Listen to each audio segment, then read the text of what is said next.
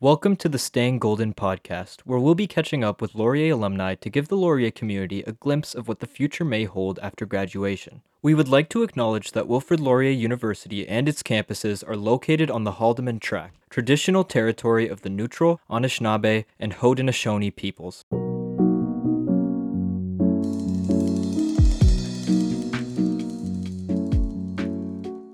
Hi, today I'm here with Stewart and Courtney Russell, who founded their small business, Well Baked Box, together. Stewart graduated from Laurier in 2011, and Courtney received an undergraduate degree in 2012, then went on to earn a master's in 2014. Now, first of all, I just want to ask you guys, how are you doing today? Doing good. Thanks. Yeah, good. Thank you. All right, so Stuart, from what I understand, you got a Bachelor of Science in Biology from Laurier and then went on to study reproductive biology at Guelph, where you got both your master's and your PhD. So could you tell us a little bit about your experience on Laurier campus first? Yeah, for sure. So Laurier was excellent. I liked the smaller class sizes. Classic thing to say about Laurier. No, but seriously, I did feel like I had the opportunity to get to know my professors a little bit better, and there was more room to talk to them about questions about course material and stuff. Laurier is also a super fun campus, so I know that we had a lot of fun in undergrad while still getting the work that we need to done. So that was great. I actually, when I went on to Guelph, I didn't get my master's. I started a master's program that was a 1-year master. It was called a master's in biomedical science. And it's a course-based program. There's a couple universities that do that type of thing. But if you can either graduate and go straight into industry from the short master's program, or you can do a direct entry into a PhD if you've kind of shown the professors that you have what it takes. So yeah, that's the brief of my path. I don't know. Yeah, that's basically the short of it. Sure. Yeah. And then I guess I would ask the same to you, Courtney. How did you find your Laurier experience kind of in general, and what were some things that stood out to you? Yeah, I also loved, I feel like that is a classic answer. I love the small campus. It was easier to meet other people and also your professors. I feel like it allowed me to, meet enough professors to know that I wanted to do a master's and do research and kind of have that integrative pathway right into my master's. So I did my thesis during my undergrad while working with the same professor that I kind of went on to do my master's with. And I just loved the campus. It was small and cute and perfect. And Waterloo is a great city to live in as well. So I think I miss it there. When we go to Waterloo, we're always like, oh, so much nostalgia. Yeah, absolutely. I also moved out here for school, so it's a different vibe out here with all the students. So I understand that you guys got to meet each other at Laurier. I was kind of hoping to hear the story of how you guys met and how it became what it is today. We met through friends. So Stu graduated a year before me. So we had some overlap in labs, just seeing each other. And then we had some mutual friends and we met. And then you moved on to your PhD at Guelph and I was finishing up my master's, and then we just ended up kind of re-meeting, which was nice. Yeah. I heard that she was single, and finally, because she had a boyfriend all during undergrad. Yes. And so when I found out that the elusive Courtney was single, I decided to reach out and see if she wanted to rekindle things. So, great. Well, kind of along those lines, as students are getting back into in-person classes, do you have any dating advice you would offer to our Laurier community? Wow. Just have fun. And the extracurriculars were key for me. I felt like I'd met a lot of people and became more of the person I am today through the extracurriculars I did. Like, of course, you have to get all your coursework done, but don't be afraid to go out and, be part of the O-week, shenanigans, and be part of, I was actually in Fashion and Motion, which was really fun, dancing around for charity. So that was cool. There's lots of other things, other groups and associations to be part of. So don't let those pass you by. Even if it's academic associations, those can be excellent tools for making connections. And, whether they're romantic or not, they go for a long time. So. Mm-hmm. For sure. I think that's great advice. So besides meeting each other, what would you think is like the best experience you had at Laurier? For me, I would say all the clubs. Like, there's so many great, like the Laurier Biology Association. I was part of like the Laurier Charity Council. In during my like graduate, like my master's, I was part of the GSA, which was an amazing association for graduate students, and just like also an awesome way to meet people. I met a lot of like my close friends still now through that program or that association, I guess. Uh, I just yeah, I love like all the community and all the people you meet, and like there's just your friends for. I feel like your university friends are. You might not be like best friends with them still, but you still keep in touch and have such great memories to kind of relate to. What about you? Yeah, so mine is probably more on the academic side, which shaped my whole uh, trajectory. So I did a thesis, an undergrad thesis in biology with Dr. Matthew Smith. I believe he's still a professor there. And he was just such a great mentor and had so much patience for all my silly questions. And I had a great, there was a postdoc in his lab that was an excellent mentor as well. So just getting into research at Laurier, even though the research program isn't that big, it was, tight knit, and it kind of like took away the unknowns around going into a research path, because I think that when you're getting into your third year, you start to wonder what's happening after I finish, and what can I even do? And yes, you can go straight into industry. You can work, or you can start your own business, or there's lots of different things you can do. But when you're considering research, the best way to know whether it's for you or not is just to do that thesis, because even if you don't chase things afterwards, if an employer sees that you did an undergrad thesis, they know that you have some critical thinking ability that you've developed. So it was just a great experience, and don't shy away from the undergrad thesis, because research seems kind of scary. Just try to find a supervisor. They'll help you get a project and work through it. For sure. And yeah, one of those pieces of advice I've been getting over and over again is find someone to mentor you, or find someone who can kind of give you that advice or point you in the right direction in whatever area you're in. So now, kind of on that research, you're the director of embryo and implantation research at the Create Fertility Center in Toronto. So could you tell us a little bit about what that entails? Yeah, for sure. So after my PhD, I started looking for jobs, and they were hiring a technician actually at Create. And with a PhD, like you're kind of overqualified for a technician position, but given that they were hiring and that I thought it would be a great fit, I reached out anyways for that position, and they ended up interviewing me for a director position, which is very generous for someone who has no experience in industry. And it wasn't until maybe like 2 years in that I finally felt like I kind of filled the boots, and was able to perform the director position to the level that I wanted to. But the thing was that I just cast my net wide. I actually applied to Mount Sinai Fertility as well, and had an interview there. And so there were options, because I decided to just reach out and try a few different things. At Create now, in my current position, I manage a team of researchers who work in everything from how the embryo develops from kind of day 0 to, when the sperm meets the egg, to day 12 to 14. So lots of embryo development.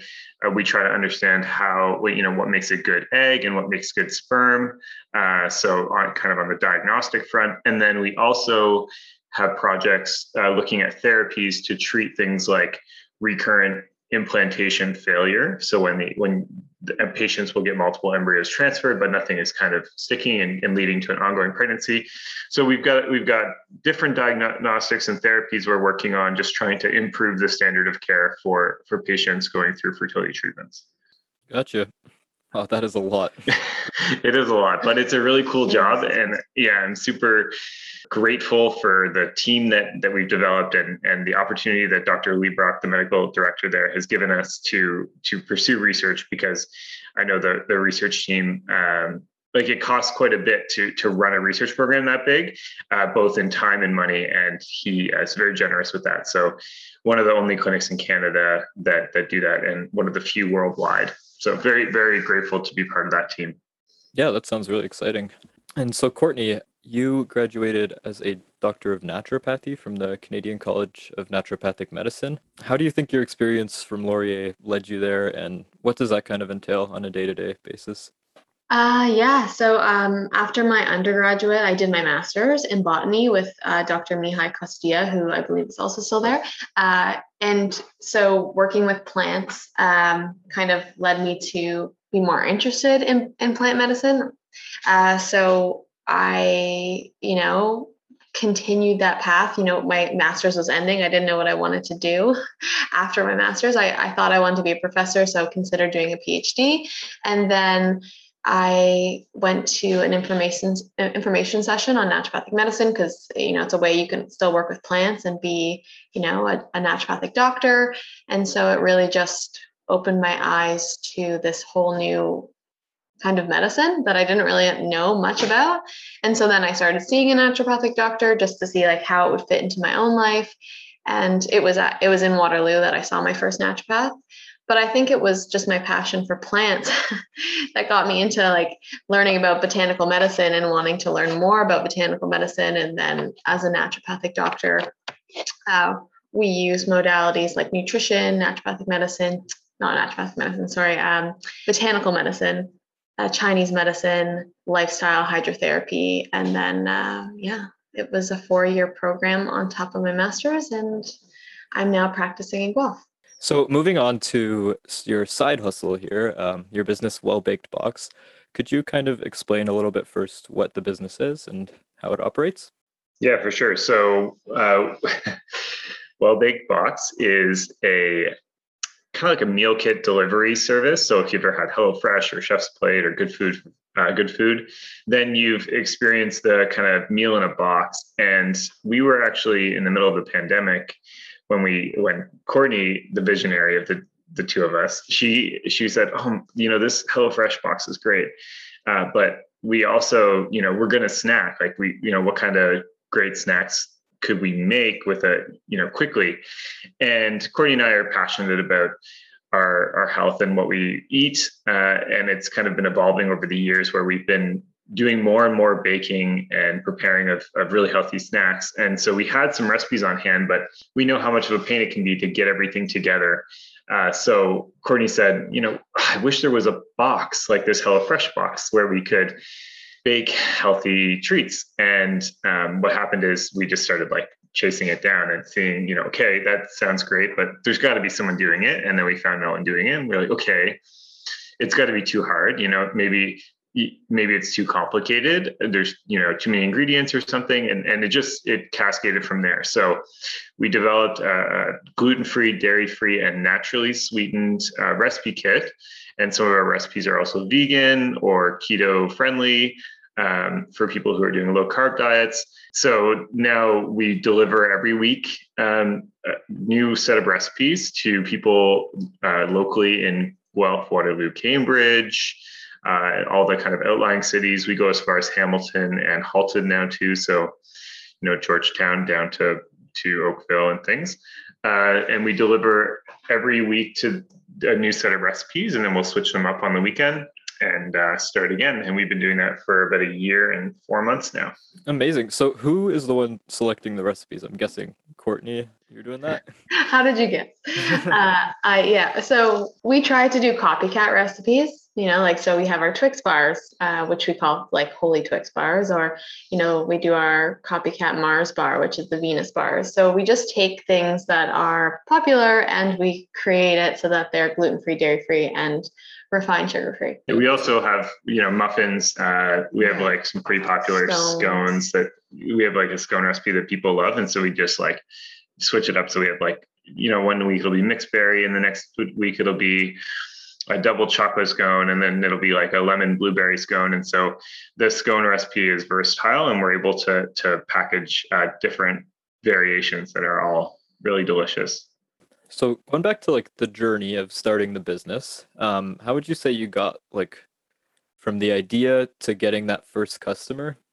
I feel like I always answer this question, so I'd love to hear how Courtney answers it, because I'm kind of like the builder. Courtney, she's like, let's do this. And I'm like, okay, how are we going to do it? So Courtney, how is it that we went from conception to delivery? Yeah, so I'm definitely the idea person. I have lots of ideas. It's sometimes a burden to have so many ideas with like the lack of time that we have. So yeah, we had the idea, and then Stu is definitely the executor. So he, researched, how do you create a business? How do you get licensed? Where do you have to package? What packaging materials would we need? And so, yeah, I would say we had the idea in May, I think it was April or May. And then it took us until like we launched in October. So it was just like, figuring out how would this work, what platform would we use. So we built a website, and then we designed the box, and we found a commercial kitchen so that we could package it legally. And then we got our business license. And then, yeah, creating the name was probably the hardest thing. And we went through some like 99 designs. Anyway, we did some online we tools. used 99 designs to do the logo.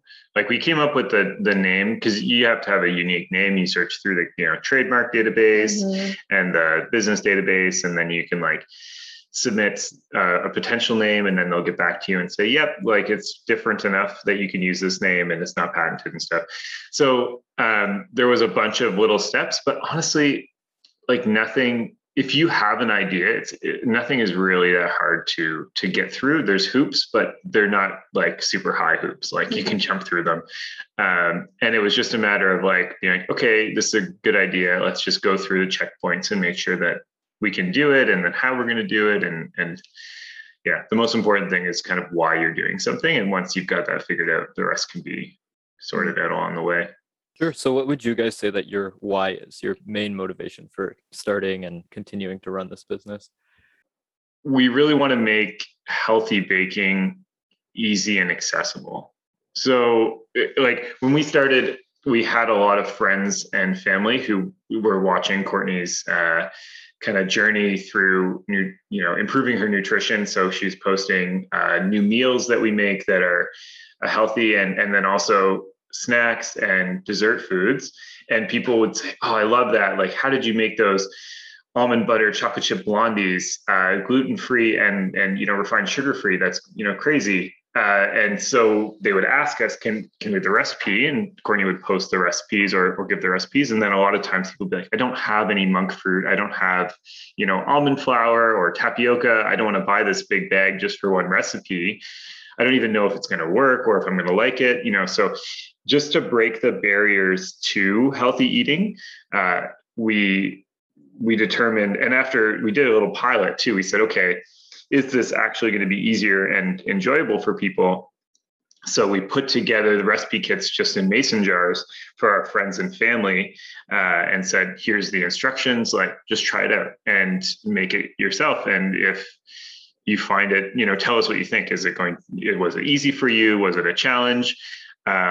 Could you follow the instructions? And the feedback was all positive. They said, wow, it really turned out. I felt like I could bake. It's something that I'd never really done before, and it was really made easy. So with, taking all that into consideration, we said, wow, there's really a market for this as a niche, and people have been enjoying it ever since. Awesome. And yeah, as a student who learned how to cook through the pandemic using HelloFresh boxes, I can definitely see that being super helpful. All right. So yeah, in terms of the day-to-day operation of the business, how does that work exactly? Do you guys have employees? Are you doing everything yourselves? And if so, what are each of you doing? So we do have employees. So we have 2 University of Guelph students that help us with packaging. So every week we have to package all the recipes that go out each week. And then they also have some tasks to do from home, whether it be, editing the recipe cards or entering recipes into the database. And then I would say like my role is working with the social media, organizing what recipes will be launched when, creating new recipe ideas. And then Stu is, he does all the ordering. He is talking to the customers a lot via email. And then he is the master chef in the kitchen. So he's the one baking everything. And yeah. I'm doing all the recipe testing. So Courtney's like, oh, it would be awesome if we had a pecan pie bar. And then, 3 hours later, I'm like, here. And she's like, it's not gooey enough. I'm like, okay, great. Let me just go back and change everything. No, but it's good. I always enjoyed baking. My mom was a big baker. And so I grew up baking with my mom a lot. And lots of experience there. And so it's basically, I'm like the person who Courtney does, does all the social media, which takes a lot of time making posts and things. And I end up doing the kind of nitty gritty, and I'm down there doing a lot of the ingredient inventory management and ordering and stuff like that. Totally. So in terms of selecting employees, how did that process work for you? Because I know for a small business, that can be like a pretty important thing to your selection process for new employees. Yeah, for sure. It is an important thing. I think the biggest thing you should look for if you have a small business and you're looking to bring someone on is that they align with your values. So you should know, why the business is important, why you're doing it, and they should align with that why, and they should align with those values. And then after that, they have to obviously have the skill sets that you're looking for and be easy to work with, and kind of hardworking is key, but it's very hard to vet that when you're doing an interview. So mostly it's just that they're aligning with your values and that they can see the vision of the company. What we did actually was look for co-op students through the University of Guelph. So our first employee was a co-op student and was on with us for the whole summer. And then we picked up another student to help with the kind of winter season of craziness around Christmas. So it's been going well. I think that it's challenging to manage people. You definitely have to kind of step into a different mode when you're managing versus when you're just coworkers and you're down there packaging. But it's also invaluable to have the other perspective of employees on your team. Absolutely. And I think that's great that you guys are doing the co-op thing. As a current co-op student, it's an amazing program. So that's awesome. Now, Courtney, earlier you spoke of kind of not having much time to get everything done. So I was wondering how you guys balance each having full-time jobs, a young family, and this small business now. We do. I mean, we do. It's hard. So I work evenings and Stu works mornings. And then we, at the beginning, like during the pandemic, we had a lot of help from my mom and our friends with like watching Madison, our daughter. And we work a lot in the evenings, I will say. That's pretty much when we get everything done, from like 7 to 11, sometimes even midnight. That's when we're like pushing, content, or baking is usually done on the weekends or the evenings. All of our work is in the evening. Mm-hmm. And when starting out, so did you guys have investors that helped back this, or family and friends, or did you fully back it yourselves? Yeah, that's an interesting thing. It really depends on your business model, how you would decide that. For us, we decided, and Courtney's a very conservative person, which I am grateful for because I'm more of like a risk taker. So there was kind of two ways we could do it. We could throw a ton of eggs in the basket and start running and hope that, we can get to the finish line before the loans come due, or, finding investors and like bringing a huge stake in the business, which could pay off because you get a head start and you have lots, a really big overhead, but then it can develop into a large market. But it also means that you're kind of stuck if things go sideways and it's harder to pivot. So what we ended up doing was putting in our own money, kind of a couple $1,000s at a time, and building things up and expanding where we need to. The biggest expense was, getting boxes, because you want to get boxes printed with your logo, but that's like by itself costs like $3,500 or something the first time. And so you're like, okay, well, that'll last us for the next nine months or 12 months, but it's like such a huge upfront cost.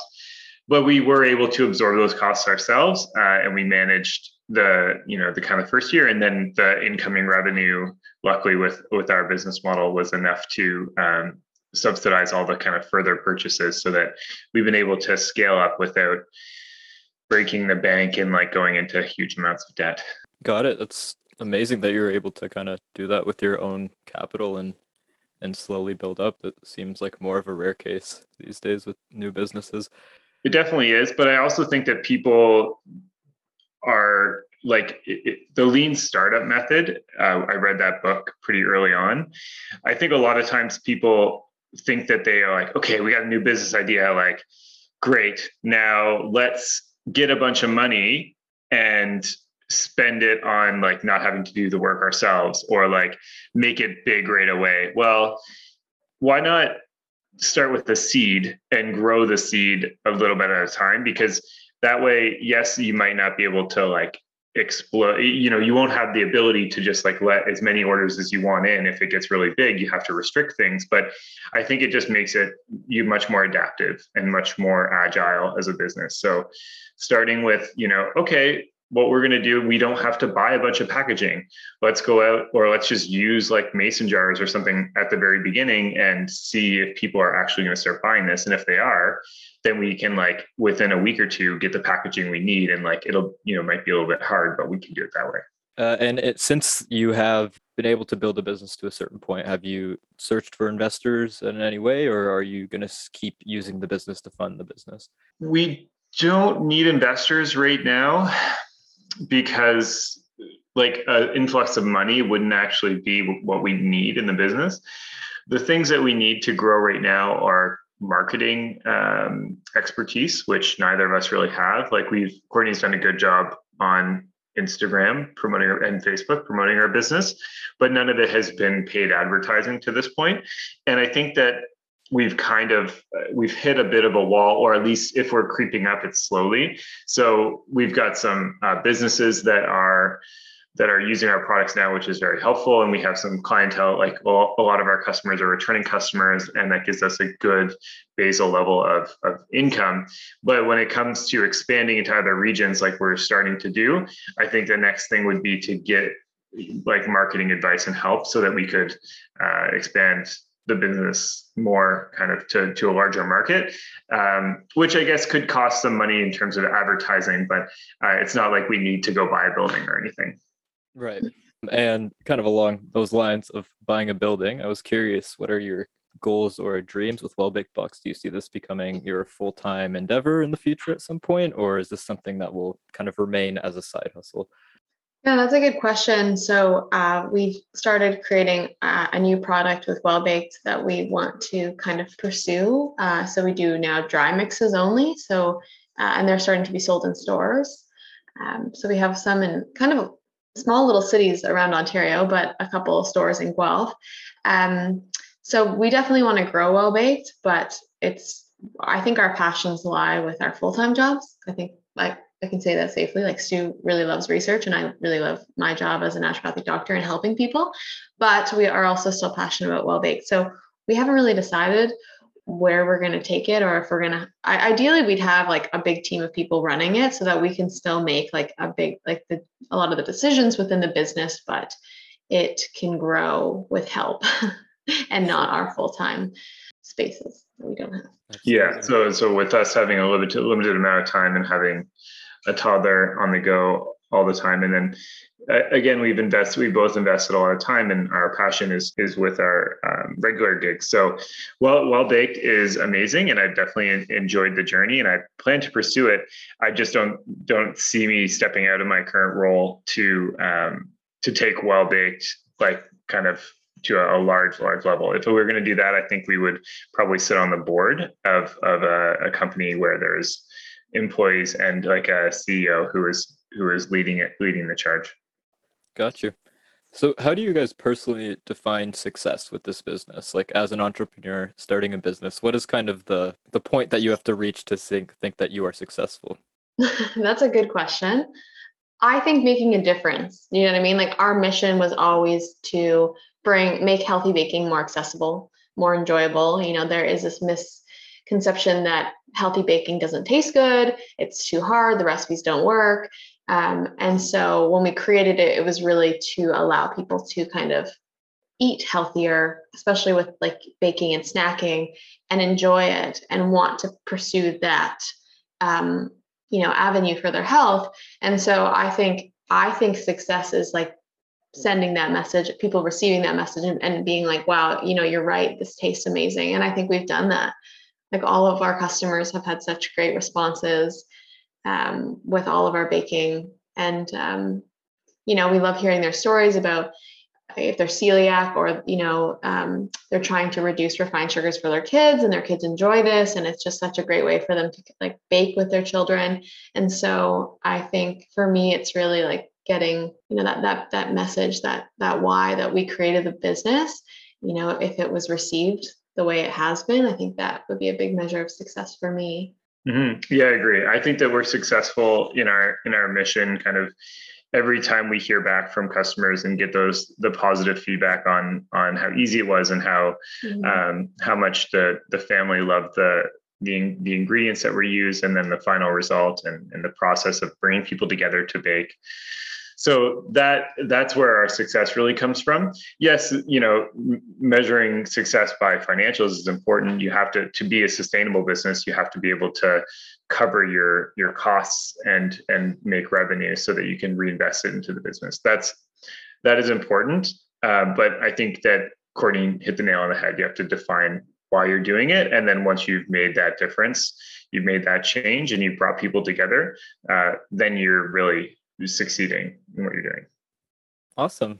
So for any Laurier students who are interested in going and getting a box from Well Baked, I noticed that there was a code Laurier15. Is that still active? Yes, it is. All right. If you're interested, Laurier15, capital L, go ahead and shoot over to wellbakedbox.com.